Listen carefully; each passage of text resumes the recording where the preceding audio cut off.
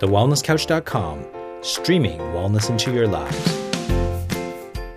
This is Up for a Chat with Cindy O'Meara, Karen Smith, and Kim Morrison.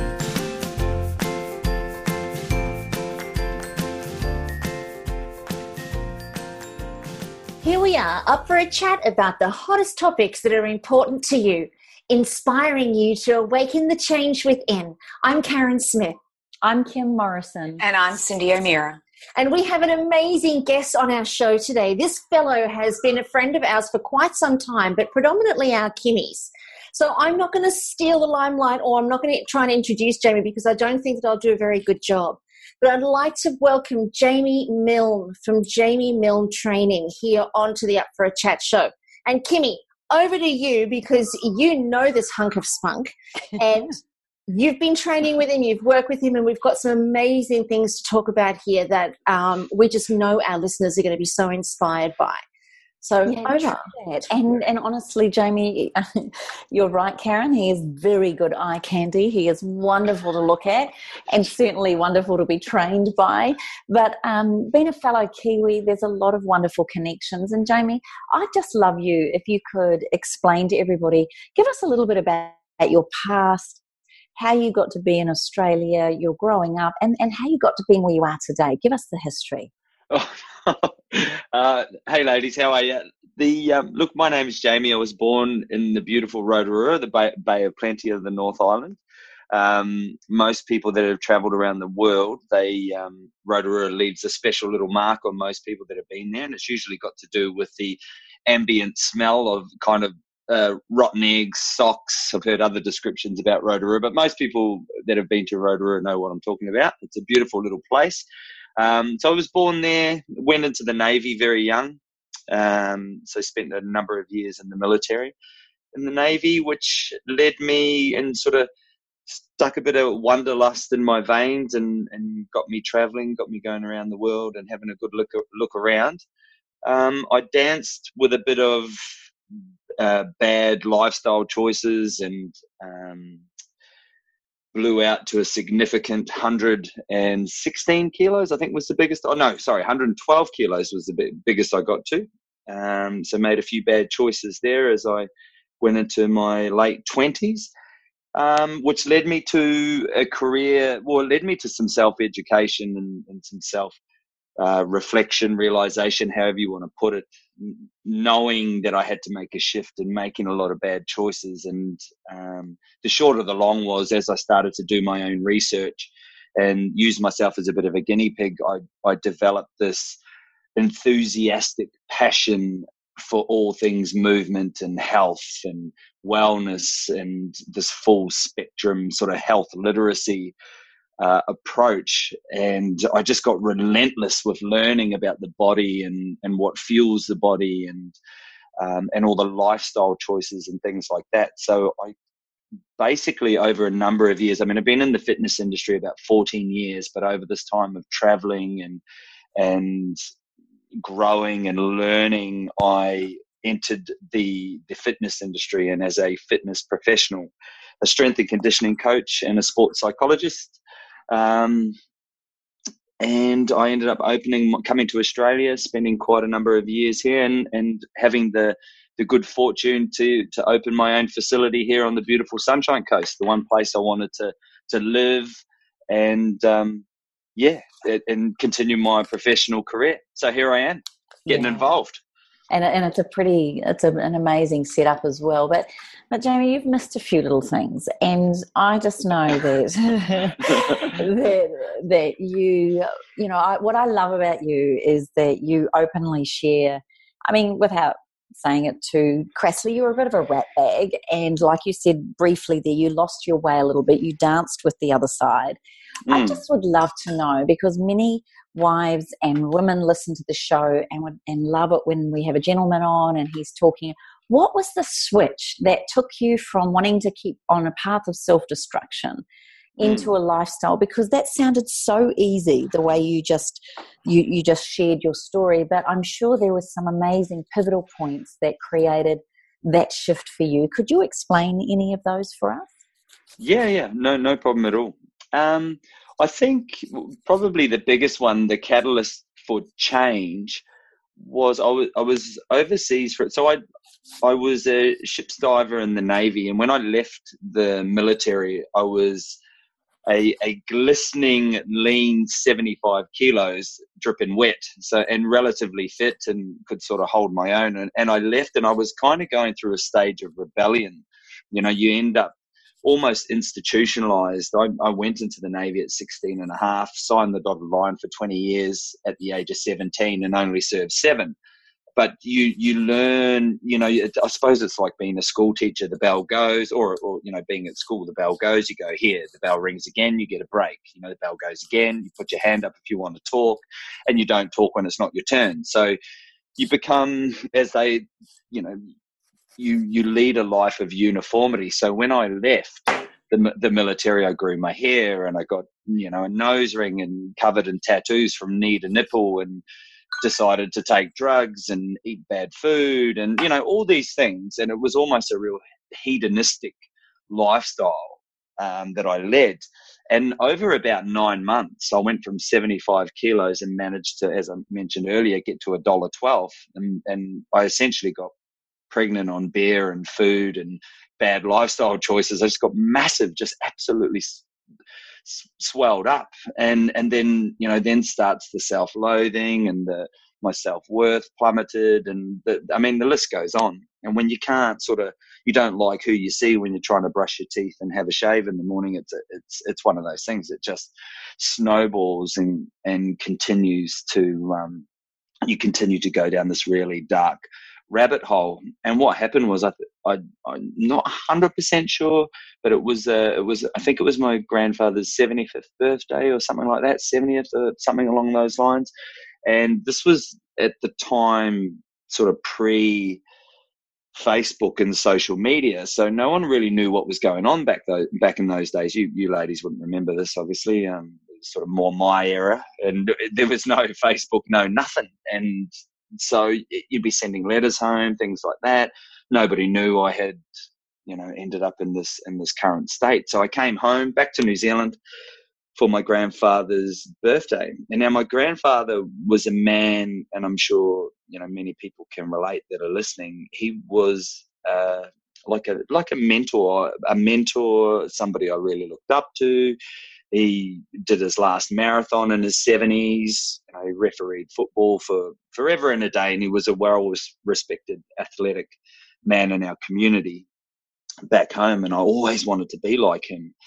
And I was coming back for his birthday, and I remember heading out to the family farm, and we were all sitting down having, you know, we'd got through the real awkward greetings and hadn't seen everybody for a long time. And I was literally the big white elephant in the room. I was a big brown bundle of joy, big brown elephant. And we were all sitting down having dinner. And I remember my grandfather looking at me, and just out of nowhere, he just was sort of staring me up and down. He hadn't really said much, and this was a guy that I just absolutely loved and respected. And out of nowhere, he just looked at me and he said, "You look disgusting. Like, what have you been doing? Like, I can't even recognize you. Where's my grandson?" And I remember thinking, "Oh God, did he just say that? Like, in front?" No, sure. Oh, was he talking to me? You know, and you kind of sit there, you know, that really awkward feeling you get when you just want the ground to open up and swallow you, and, you know, you don't want to come crawling out of there. And I kept thinking, man, and then he kept going, you know, and going. And, you know, in between mouthfuls of oxtail stew and white bread rolls and about a dozen Heinekens, I, you know, could feel myself getting all emotional and defensive. I wanted to say something, and he just wouldn't really stop. So I sort of politely excused myself and dusted off the crumbs and the sweat and started picking up the plates and stuff, and made my way into the kitchen and just totally lost it. Like, my stepmom came in, and, you know, I was getting the rub on the lower back. You know, don't worry about it. He didn't mean it. He didn't mean to say those things. And I remember thinking to myself, man, he meant every single word. You know, he is one person that, you know, a spade's a spade. It's definitely not a, you know, a pitchfork or a shovel. It is a spade. And, you know, I promised myself, and I remember thinking, when I get up in the morning, man, I'm going to go for a run. I'm going to go for a 5K run or something, a couple of Ks. And I remember promising myself that I would never look back. And when I got up in the morning for the run, I think the 5K took me about 2 hours or something like that. I can't remember, but I literally, that was the catalyst. And that was a really, really long time ago. And after hearing those powerful words from somebody that I loved and cared about so much, it was exactly what I not wanted to hear, but it was exactly what I needed to hear at that time to make that shift. Yeah, it's pretty amazing when we have people we love be honest with love. But I don't know if that sounded very loving, but it was certainly something that got you changing. But Jamie, you've gone from 112 kilos into a fitness machine. You have done some extraordinary things, attempting world records. You've run the length of New Zealand. You've run around Australia. You've done the length of the UK. Tell us how that journey unfolded and the reasoning behind what took you into doing extreme events. Okay, before you start, Jamie, Kim, did you just say he's done the length of New Zealand? 3 times. Yep. 3 times. Yeah. Okay, I got to hear this. This blows my mind, this ultra marathoning. Because Kim's one of them, and I said, why would you do that? Yeah. So I'm hanging. This is going to be amazing. Thank you. But I just let everybody else know that you did hear the right thing. Okay, good. And there's other things he's done as well. You wait for you to tell us all of them, Jamie. This is incredible. I know. Oh, no. Yeah, I don't know. You're a real life superhero. No wonder you're such a spunk. I'm feeling flattered. I'm not going to get out of this room this afternoon. I'll be squeezing my way out of it. You guys are way too kind. Thank you. Looking forward to hearing how you did that and why you decided to do it. Totally. Yeah. Look, it's really interesting. I don't know. I've recently turned 40, and I remember speaking to a good friend of mine, and I was saying, when people have midlife crises, and historically, especially blokes, it's off to go and get the Harley, or they jump out of planes, or they, to go on crazy scuba diving trips, and they travel the world and all this stuff. And when I reflect over my life, I think I've done all that shit for the last 20 years.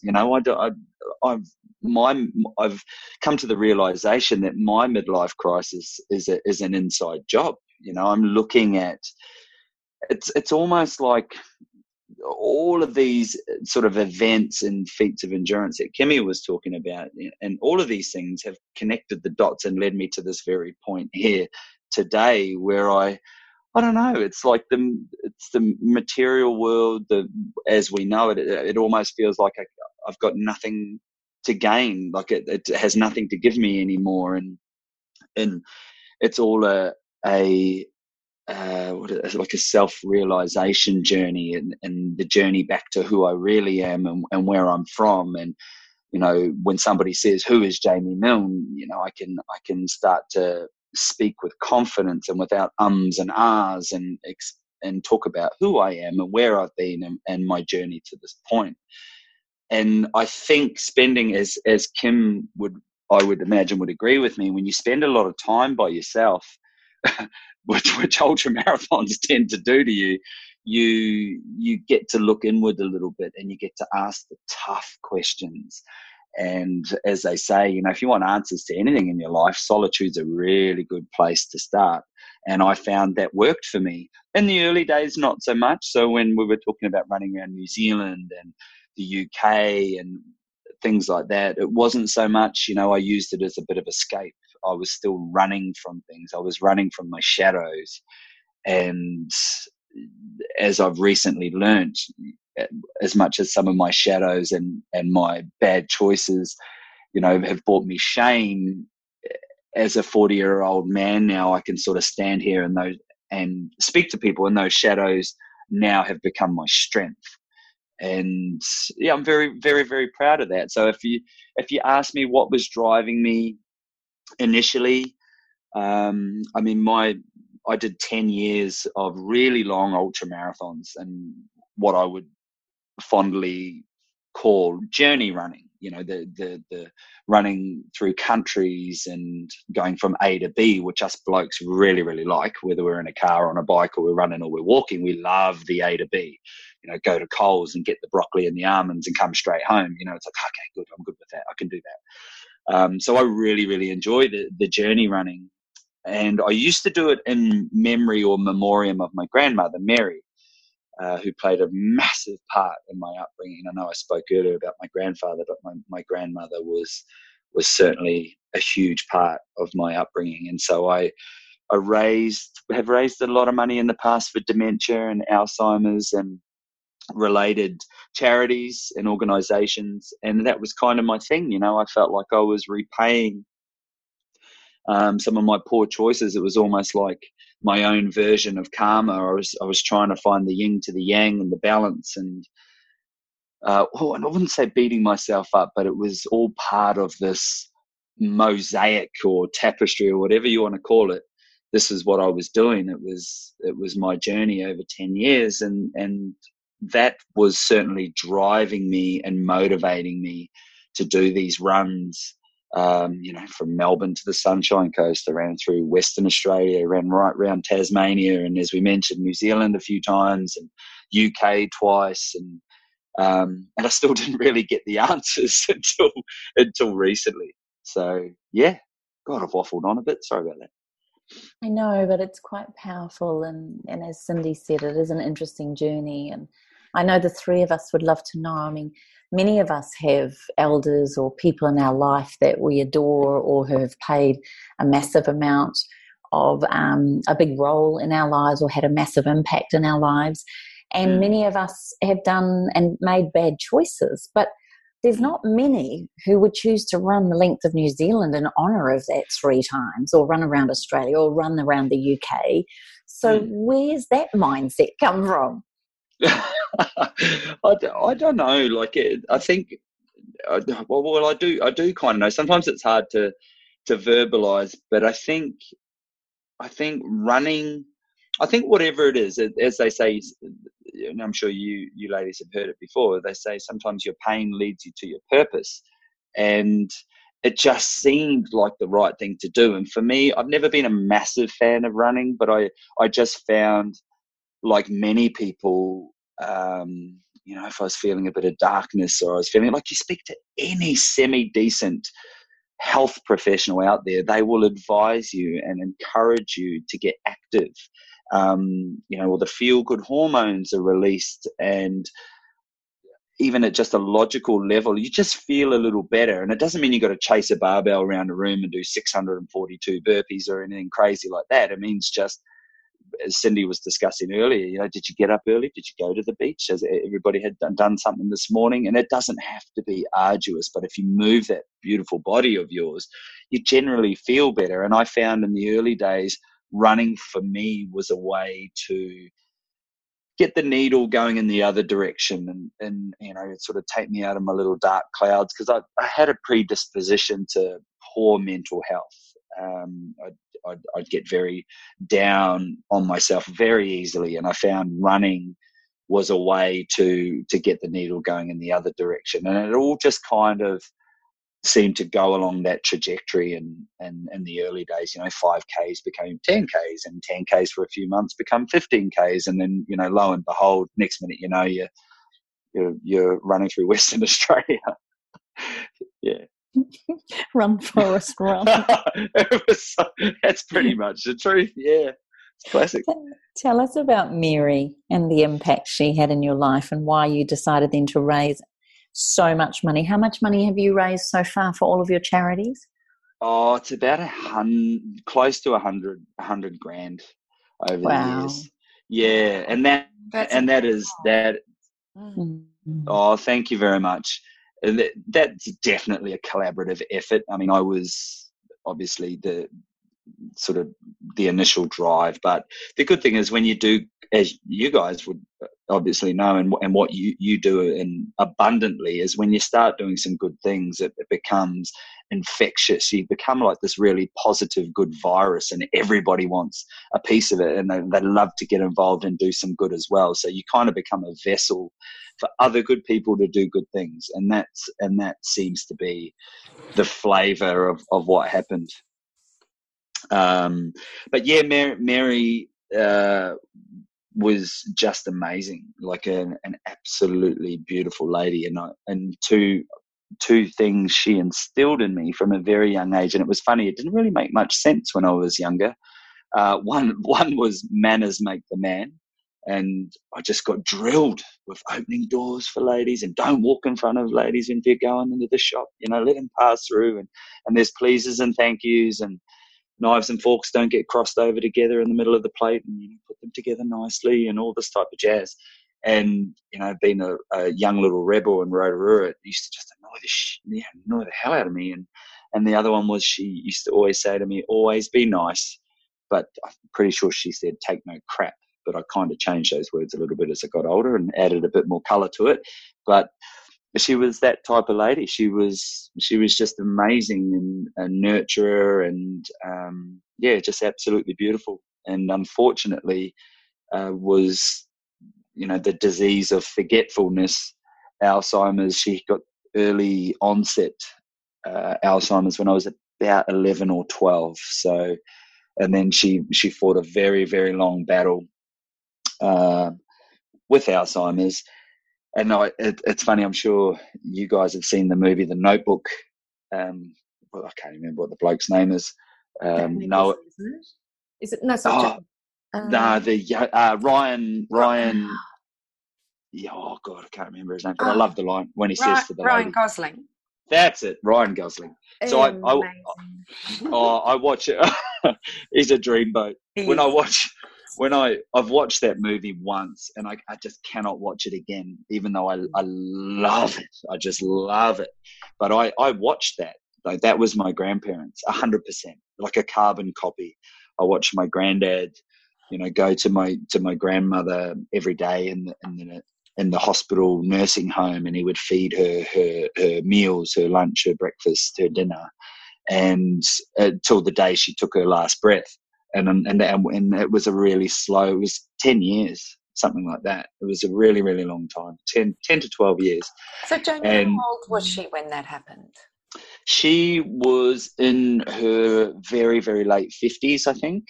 So not quite 60, maybe like 57, 58. So she got the early onset dementia, and it started really subtly, as it does for others.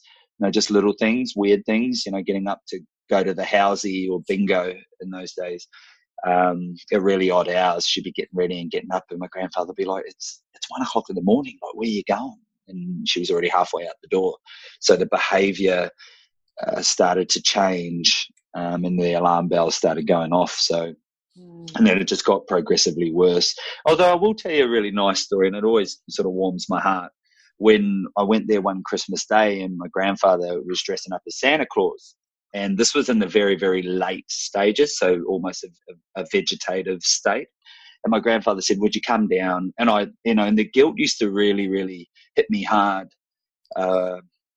Up until recently, because I disliked it. I really didn't like it, because she wouldn't recognise me, and I'd kind of think, why am I? This just upsets me, and I'm sure it upsets her.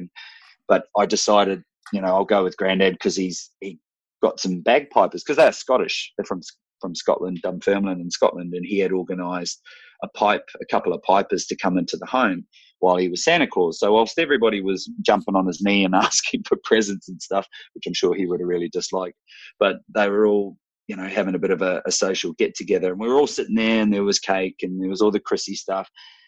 And my grandmother hadn't been responsive for such a long time. There's just no hellos, no anything, struggling to eat, all that type of jazz. And anyway, the piper come walking into the sort of the social area, and there were two of them. And of course, the old bagpipes kick in. I won't try and make a bagpipe sound, but anyway, the bagpipes start, and all of a sudden, my grandmother starts tapping her feet and clapping her hands. And we all just looked and were like, "Oh my God," and my grandfather said to me, and I remember him turning and looking at me and saying, "There you go, there's the power of music."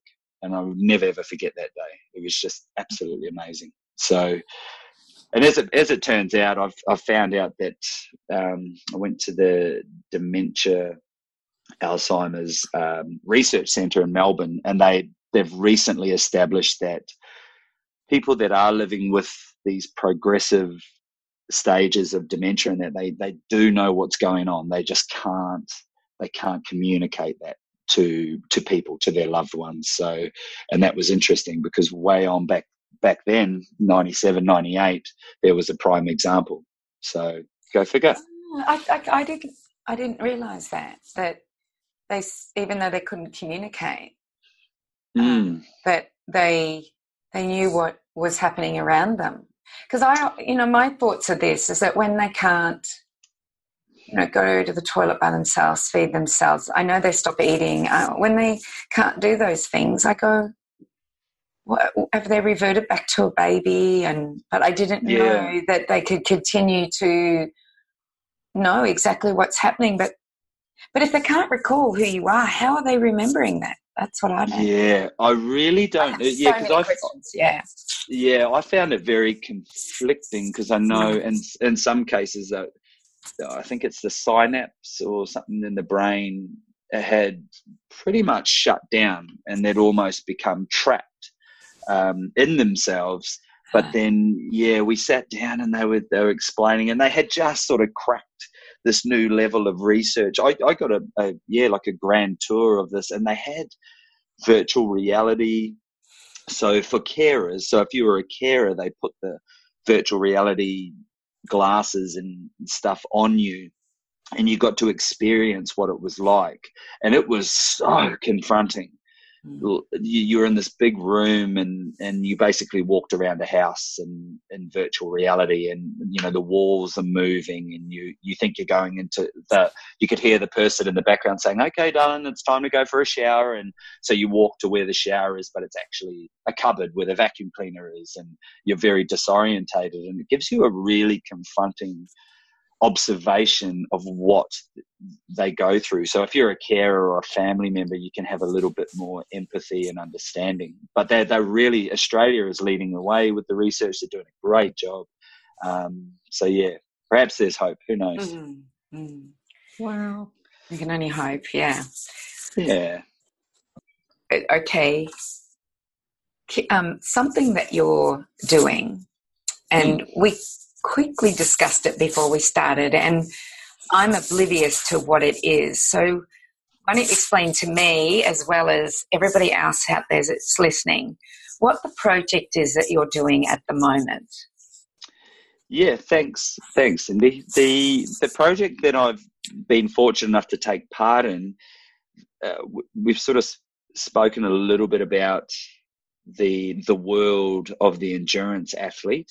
And I've always been heavily fascinated and curious about the intangible drivers of an endurance athlete, and even not just an endurance athlete, but anybody that is suffering in any shape or form. And how do we get through that?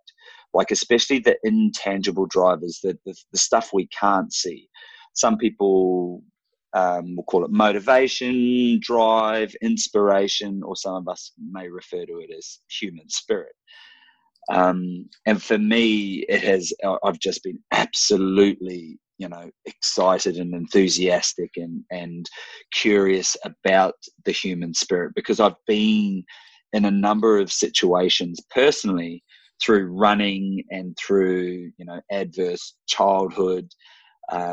With the military, I've been involved with a couple of strenuous selection processes as an adult in my mid-30s. Maybe it was an early midlife crisis. I applied to the New Zealand SAS as a specialist service in a direct entry program, which allowed civilians to go through the selection process. And even during that 18 months of running a business and going back to New Zealand to fulfill these requirements, there were many times where I just thought, I'm not getting out of here alive. Like, this is horrendous. And, you know, it could be like the single mum raising 3 children and hasn't got much money, or it could be the poor bloke that can't get out of bed in the morning and can't open the curtains because he's riddled with mental health and mental illness. How do we get through these things, and what gets us out and what gets us moving when we're done, when we've got nothing left? And this has always fascinated me. And so I'm fortunate enough to have a few intelligent friends, one being a doctor and another one who just so happens to own a film company. And I spoke to them in depth about it, and we said, well, why don't we explore it? You know, why don't we create some content? Why don't we do a little documentary? And of course, the little brown boy, the little mischief boy in me gets all excited, and I'm like, oh God, yeah, let's do that. And then I thought, well, I turn 40 soon, so let's. And I thought, I'm a semi-decent runner, so why don't we tackle the 10 most difficult ultra marathons in the world? And so everybody, all those in favour say aye. Everyone's chucking their hands up and getting excited. And my friend, Dr. Kendall George, she is heavily involved with she's a midwifery is her specialty, but she's also an ultra marathon runner and a fitness enthusiast. So she said, oh, look, yeah, I've got great friends that are sports scientists at the University of the Sunshine Coast. And then this little thought activity just exploded into this 10-year documentary. So away we go, and we get some momentum, we get some traction.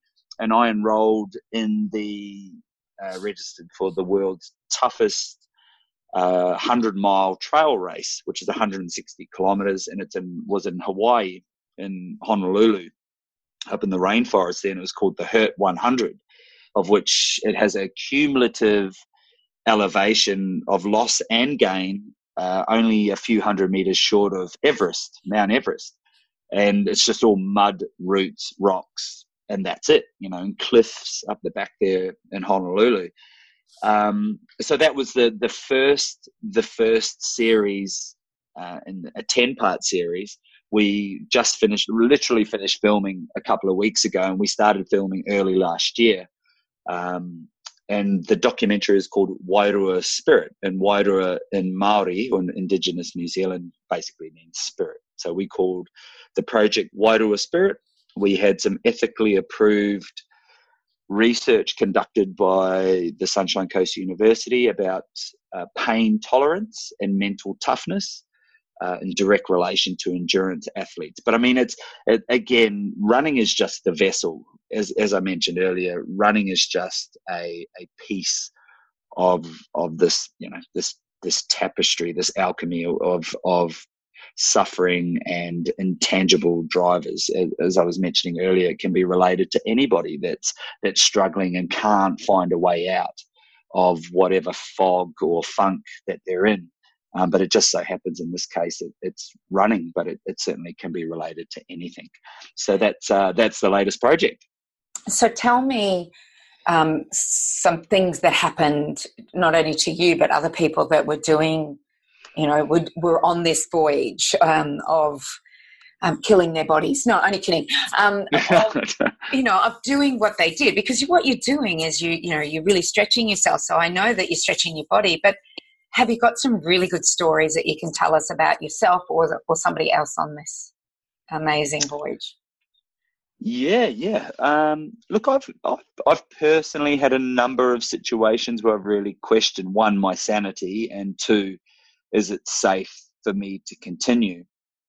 And that's a really hard question to ask yourself, because I really do believe, and I don't know if anybody else has quit on anything before, but I've quit a couple of times, and it really stings. And it's only up until recently I haven't been able to sort of let go of these things. It hasn't.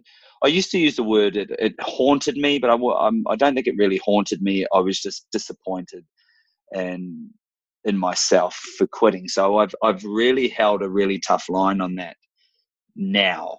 And so when you do find yourself questioning, you know, am I safe? Am I going to hurt myself? The human body, time and time again, reminds us of this, how, this complex biological system is just incredible. When the physicality runs out, then the spirit, the human spirit, kicks in and kind of goes, all rightio, I'll take it from here. And it really is amazing. And I know each and every one of us, including the listeners, would have, a similar story or a similar experience. And I think it's what we do at that point is the real interesting component. Sleep deprivation, pain, lack of fuel, food, hydration, all these things, they cause, trauma, various traumas. They, when the chips are stacked against you, but somehow, some way you continue to go. And that is, again, just a testament of the human spirit. I heard somebody mention at the point, and it stuck in my head, at the point of no return, when you absolutely feel like you have nothing left to give, you've only used 40% of your stuff. So at that point, you reflect at yourself and think, have I only used 40%? And that's a really confronting thought process. So, Jamie, is it fair to say that you're using the physical body to see how far the human spirit can go? Am I using the human body to? I suppose I am. That's my perception. So that's my. I suppose that's, yes. So sorry, Karen. Yes, you are right. I am personally. I am. Some of the other people, I suppose they don't. They could potentially have been thrust into that situation where they have no choice. I choose to put myself in these situations. And Kimmy mentioned earlier, I currently hold a world record for a physical activity. And I had also recently attempted one, both of which were very, very far on the cusp of what I thought was achievable, and well and truly on the outer limits of what I thought was achievable. And during these attempts, you get to experience this amazing phenomenon, which is the human spirit. But as mentioned, some people are put in that predicament or position without choice. But I think it's fascinating, like when people are put in that position without choice, like, I think of myself in the Bali bombing, it was without choice. So I wasn't particularly present to what was happening. I was just, going through the motions, not myself. But the magic of what I'm hearing with what you're saying is that by choosing that, not just once, but over and over and over again, and it almost is akin to the people who find that edge through extreme sports too. It's almost like you're very present to it, you're very aware of it. And tell me, can you distinguish between the moment when the you that's here now disappears and that human spirit kicks in? Do you feel the changeover? Oh, what a beautiful question. Oh, now I'm getting excited. I'm excited. Yeah. Oh, you're speaking my language. Oh, my goodness. Nice, Karen. Yeah. Well played. Look, and also just before I waffle on again, I just want to acknowledge as well, Karen, I had heard your story a number of times and it's just absolutely, incredible, remarkable. So just amazing. I get like 1,000 things run through my head at the same time. There is definitely a distinct moment where it kicks in and I've felt it a number of times. And you do have to be in that position. It doesn't happen without it, without the suffering, without the duress. It doesn't come along, and you've got to go through the fatigue, the mental anguish, you've got to go through everything, and to where you really just feel like you cannot hold on. And it's just beyond that point. And it really is when you have had enough, like when you are absolutely done, when the suffering is too much, and it's at that point that we make that decision. And I do firmly believe that majority of us, the lion's share of people that are in this position, they do give up and they're done. And of course, what you focus on grows. You know, as soon as you're done, then that's what happens. But if you can get through, if you can just hold on, my God, just hold on and go just that little bit further, just that little extra inch, hold on that extra 30 seconds, 15 seconds on the other side of that is where the magic lies. And I've read a book, and I'm not sure if you guys have, the Rise of Superman. And it's a really, really interesting book. And it pretty much encapsulates what we're just talking about now, and that other side of when you just hang on. And when you do hang on, you come back stronger. You see it all. You may or may not have seen it, but I've seen it so many times now when people just hang on, they just get through there, and it's absolutely incredible. Yeah. Describe it. Yeah. I know. I think it feels like the Rise of Superman. It feels like you're injected with this chemistry. You feel like Superman. It's like you're a real life superhero. It's like you take off whatever you're wearing, you get into your little lycra bloody Superman suit, and away you go. And it comes from nowhere. And you could be, I know in my experience, the Hurt 100, which we were just discussing, I mean, it took me 34 and a half hours.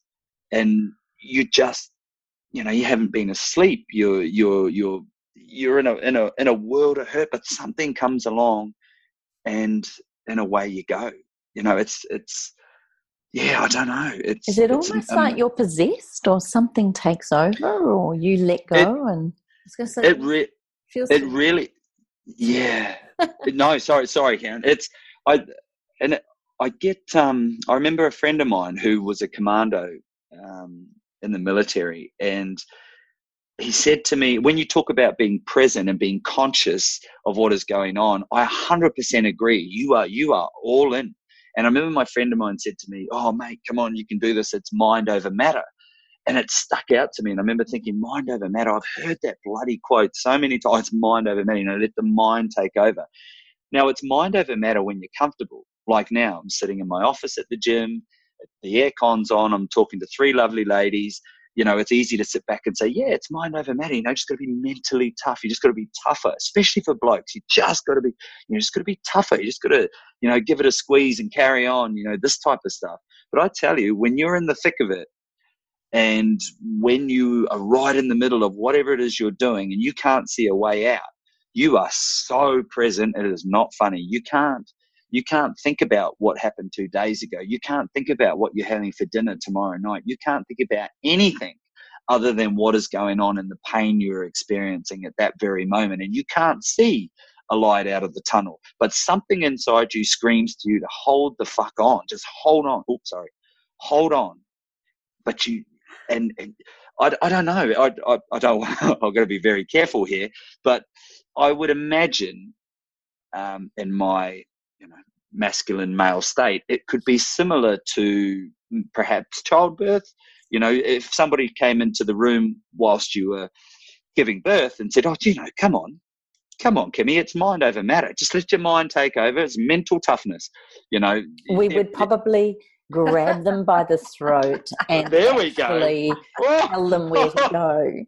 Yeah, I could imagine, dead man walking. You'd have more chance of flying in the air than getting out of there alive. Mm-hmm. But yeah, I've seen those movies.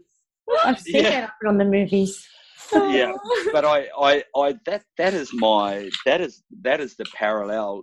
As I said, as somebody who has no idea what that experience is like. You can't visualize anything. You can't see out of there. You are just in the pit. You're in the darkness. You're in the deep black hole, and you feel everything. Absolutely everything. But you just got to keep going, and something screams at you to hold on. when everything else, you're just every cell, every muscle, every tendon, every thought process just tells you it's time to stop. Get me out of here. Get me out of this shit fight.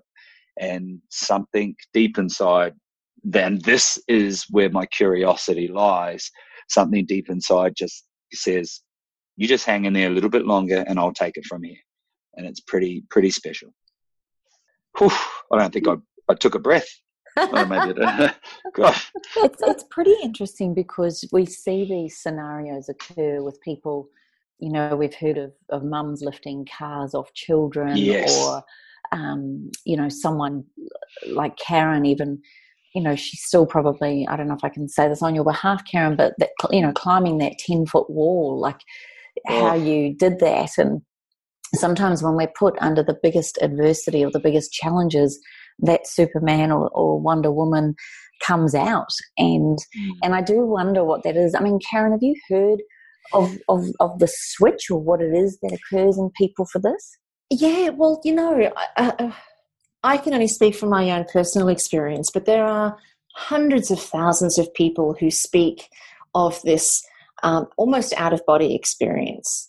And my language for it is that the me that's here now is not the me that's there at the time.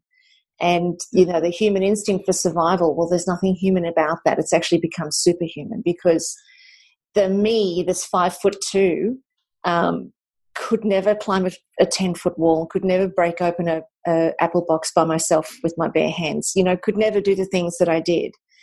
But the me that was present during the bombing, you know, when I was orchestrating my escape, was 1,000,000 feet tall, 30 feet wide, bulletproof, and was God Almighty himself. So, you know, when I think of the me that was present in those moments, I'm in awe of it. And, you know, as much as that took me a while to get to that realization and to get to that understanding where I got beyond the self-pity, I think, to what the truth actually was, that's when I realized that this doesn't just happen to me. This has happened for millions and millions and millions of people, where they get to experience themselves as beyond the them that they believe that they are. And that's why I was so fascinated about this, Jamie, because it's almost like you use your training and you use your fitness and all of the challenges that you put yourself through. You use that to get to that state. And I think that's profound, because I think most people would give anything to exist in that state perpetually. Most people would give anything to be able to experience that at will. I know. Yeah, look, that's pretty powerful. I think we're at a time we're ready. I think society, I think people, we're ready. We're ready for knowledge. We're growing. We're learning. We want to know more about the unknown. I mean, especially in my industry. I mean, we measure everything. You know, how fast can Cindy O'Meara run 5 kilometers? You know, how much can Kim Morrison back squat? How much can Karen Smith deadlift? You know, we measure everything. Everything is tangible. It's black and white. It's like, it's 100 kilos, or Cindy runs the 5K in 18 and a half minutes. I mean, we've got all this tangible details.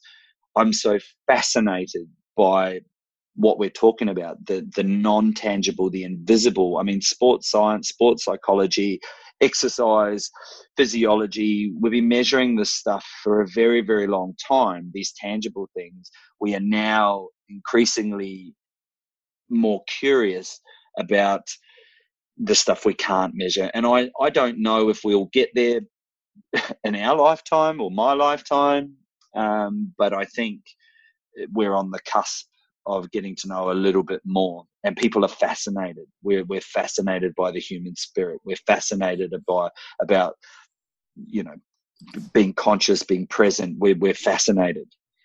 I think also it's almost like a miracle. And, you know, you've heard of miracles that happen and you hear about them all over the world. But I think the man that had created the most amount of miracles was Jesus Christ. And no matter whether you think he was the Son of God or who he was a man, and he created these miracles that, bringing Lazarus back from the dead, the loaves and fishes.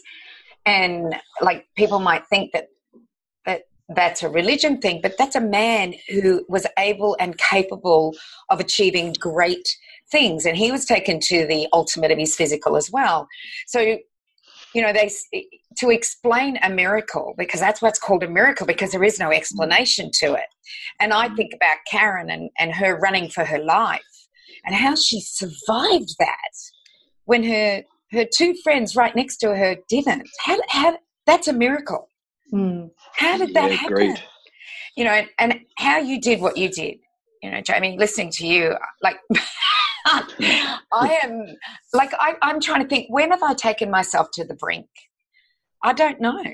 I don't know if I've ever taken myself physically to the brink. I love to hike. I hiked for 2 months as a 19-year-old through snow and ice, but I never thought I went through the brink. I thought, I can do this.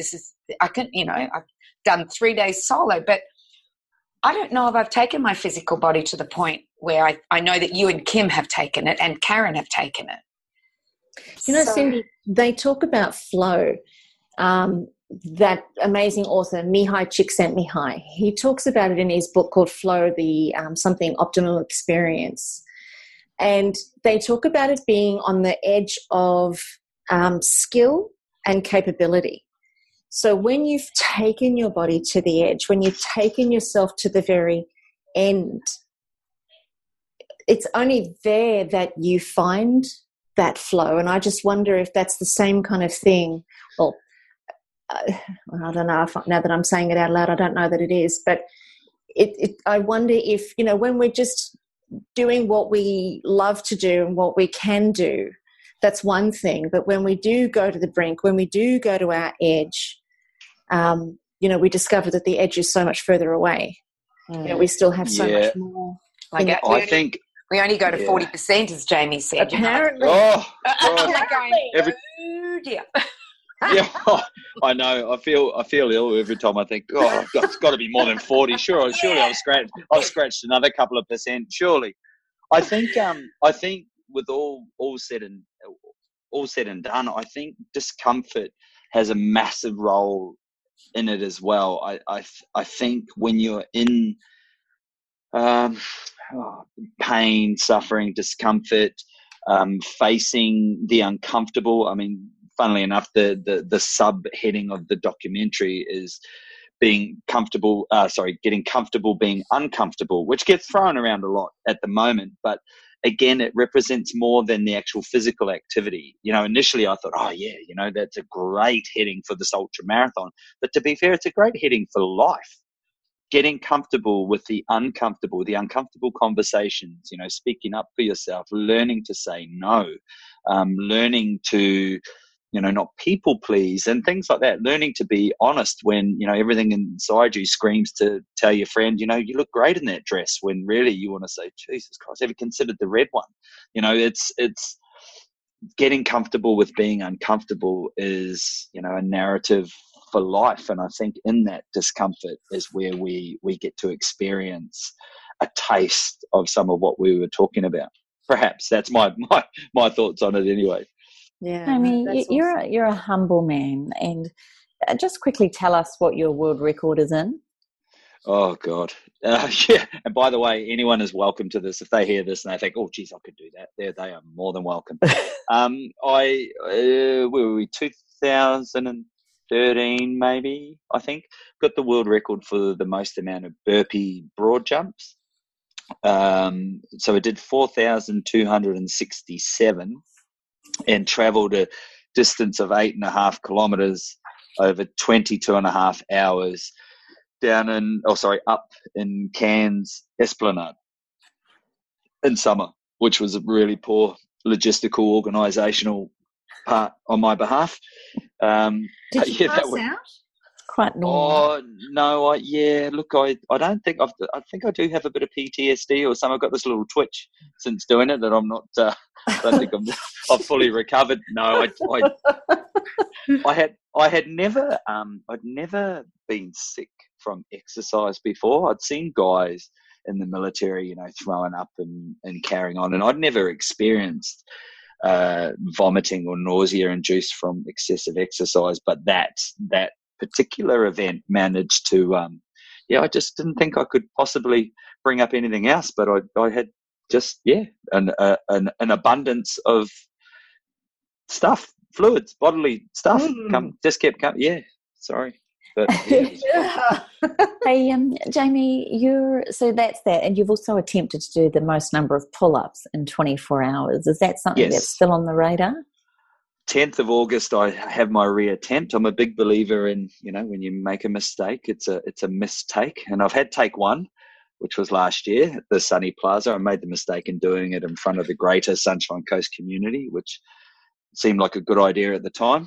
Didn't mind a few bright lights and flashing lights at the Sunny Plaza, but this time I'm going to take a more humble approach and do it at the gym. But on the 10th of August, we'll have another punt. Oh, well, we loved coming to see you all through the night, darling. And you're amazing.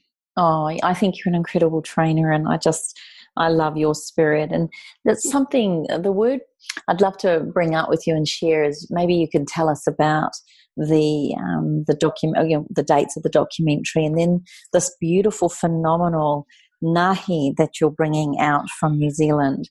But that what I'd love to lead into that is a word that I wrote about in my book, and it's a New Zealand word, it's a Māori word, and that's mana. And when I think of the word mana, there is no other description for it. I can't describe it in the English language, but what I do appreciate of it is that it's seen as a supernatural force in a person, place, or object. And it basically means that it's the enduring, indestructible power of the Atua, which is God.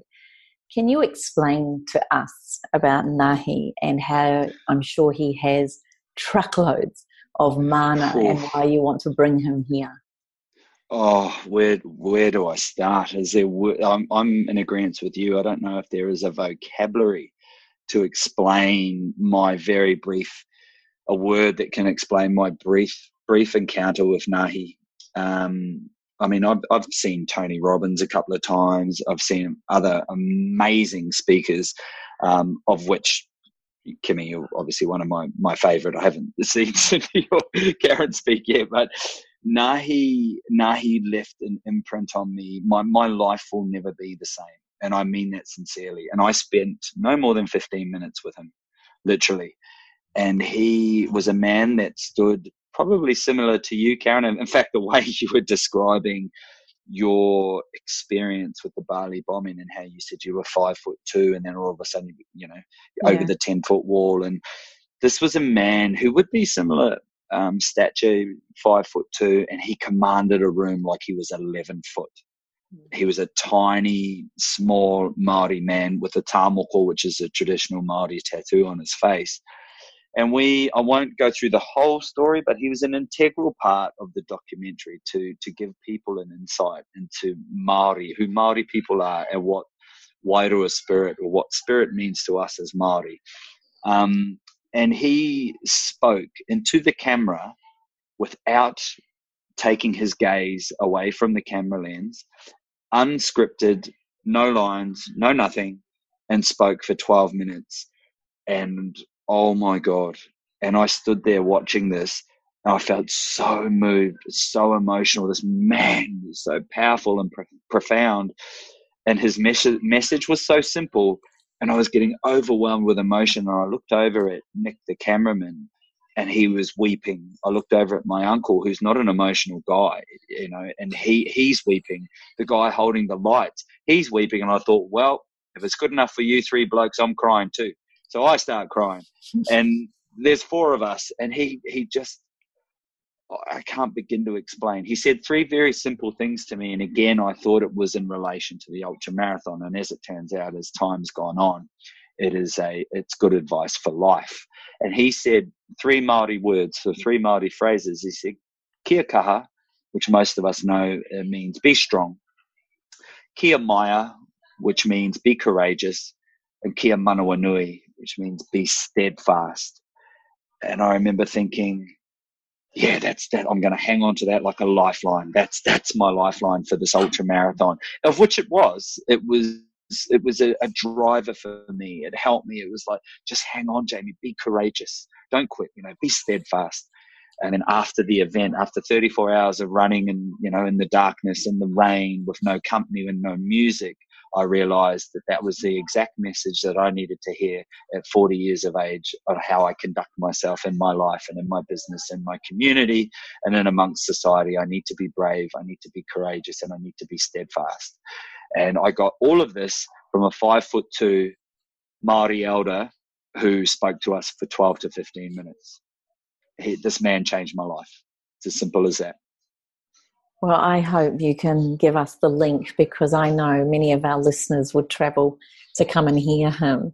And I know that the three of us are super keen. I'd love my children to hear him. Can you tell us the dates of the screening of your documentary, and also when Nahi is coming to the Sunshine Coast? Yeah. Oh, thanks, Kimmy. Thank you for sharing this amongst your platform and listeners. I appreciate it. The documentary, the premiere is on the 29th of April. I literally think we're about 90 to 95% sold out for that night. And then we have the 30th of April at the Big Screen Cinemas in Caloundra. And then we are fortunate to have the pleasure of Nahi presenting his keynote on the 1st of May at Kondalilla Eco Resort up in Montville in their new restaurant. And we have 50 tickets available for Nahi. So it's an intimate presentation, and we're about 50% sold. But we would love any of your listeners and yourselves to come and experience this amazing human being. And so how do our listeners actually get hold of their tickets, Jamie? Where would you suggest we send them? What's the link? Probably the best place is to jump on the website Wairua Spirit, spelled Wairua, and then the word spirit, wairuaspirit.com, and you can get your tickets there. But I can share the link with you guys also after this conversation. Awesome. Yeah, I've got it, and I'll put it on the show notes. So that's exciting. I'm booking in for the 1st of May, and I'm going to the movie. So there you go. You got another ticket sold.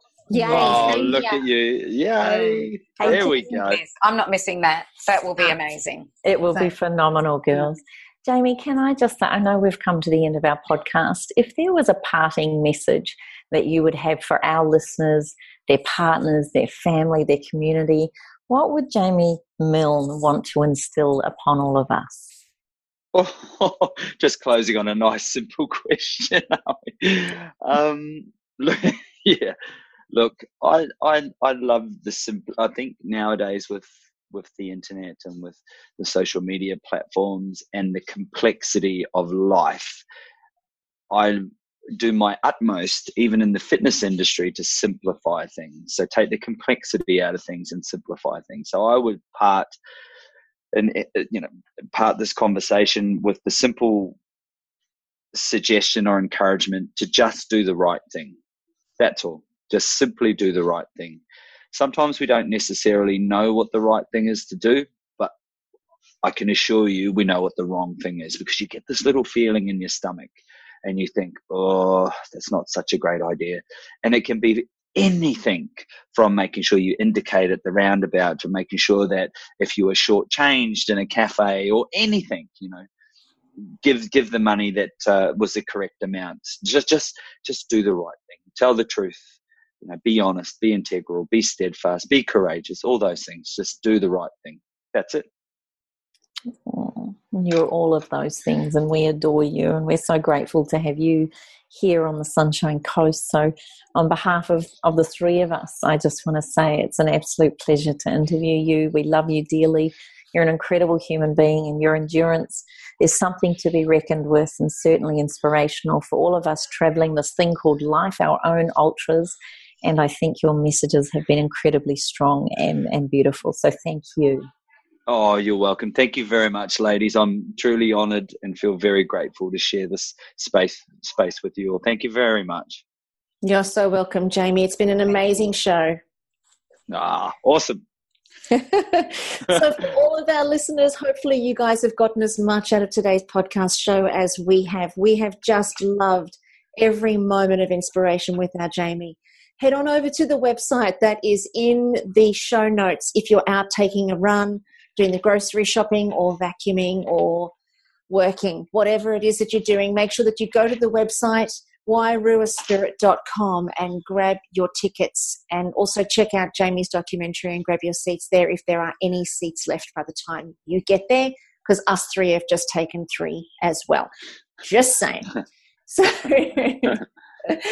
if you guys have got any questions or any comments for Jamie or about today's show, head on over to allthews.facebook.com/up for a chat. You can also go over to allthews.thewellnesscouch.com/up for a chat and post your comments or questions right there. In the meantime, make sure that you stick it in your diary to come and join us here same time, same place next week right here on Up for a Chat, where you get to become part of the ripple effect that's changing the world. And we are so going to see you on the ride. Bye for now, everybody. This has been a production of TheWellnessCouch.com. Check us out on Facebook and join in the conversation on Facebook.com/TheWellnessCouch. Subscribe to each show on iTunes and check us out on Twitter. The Wellness Couch, streaming wellness into your lives. Whilst the Wellness Couch presenter endeavor to provide accurate and helpful information to their listeners, these podcasts cannot take into account individual circumstances and are not intended to be a substitute for health and medical advice from a qualified health professional. You should always seek the advice of a qualified health professional before acting on any of the information provided by any of the Wellness Couch podcasts.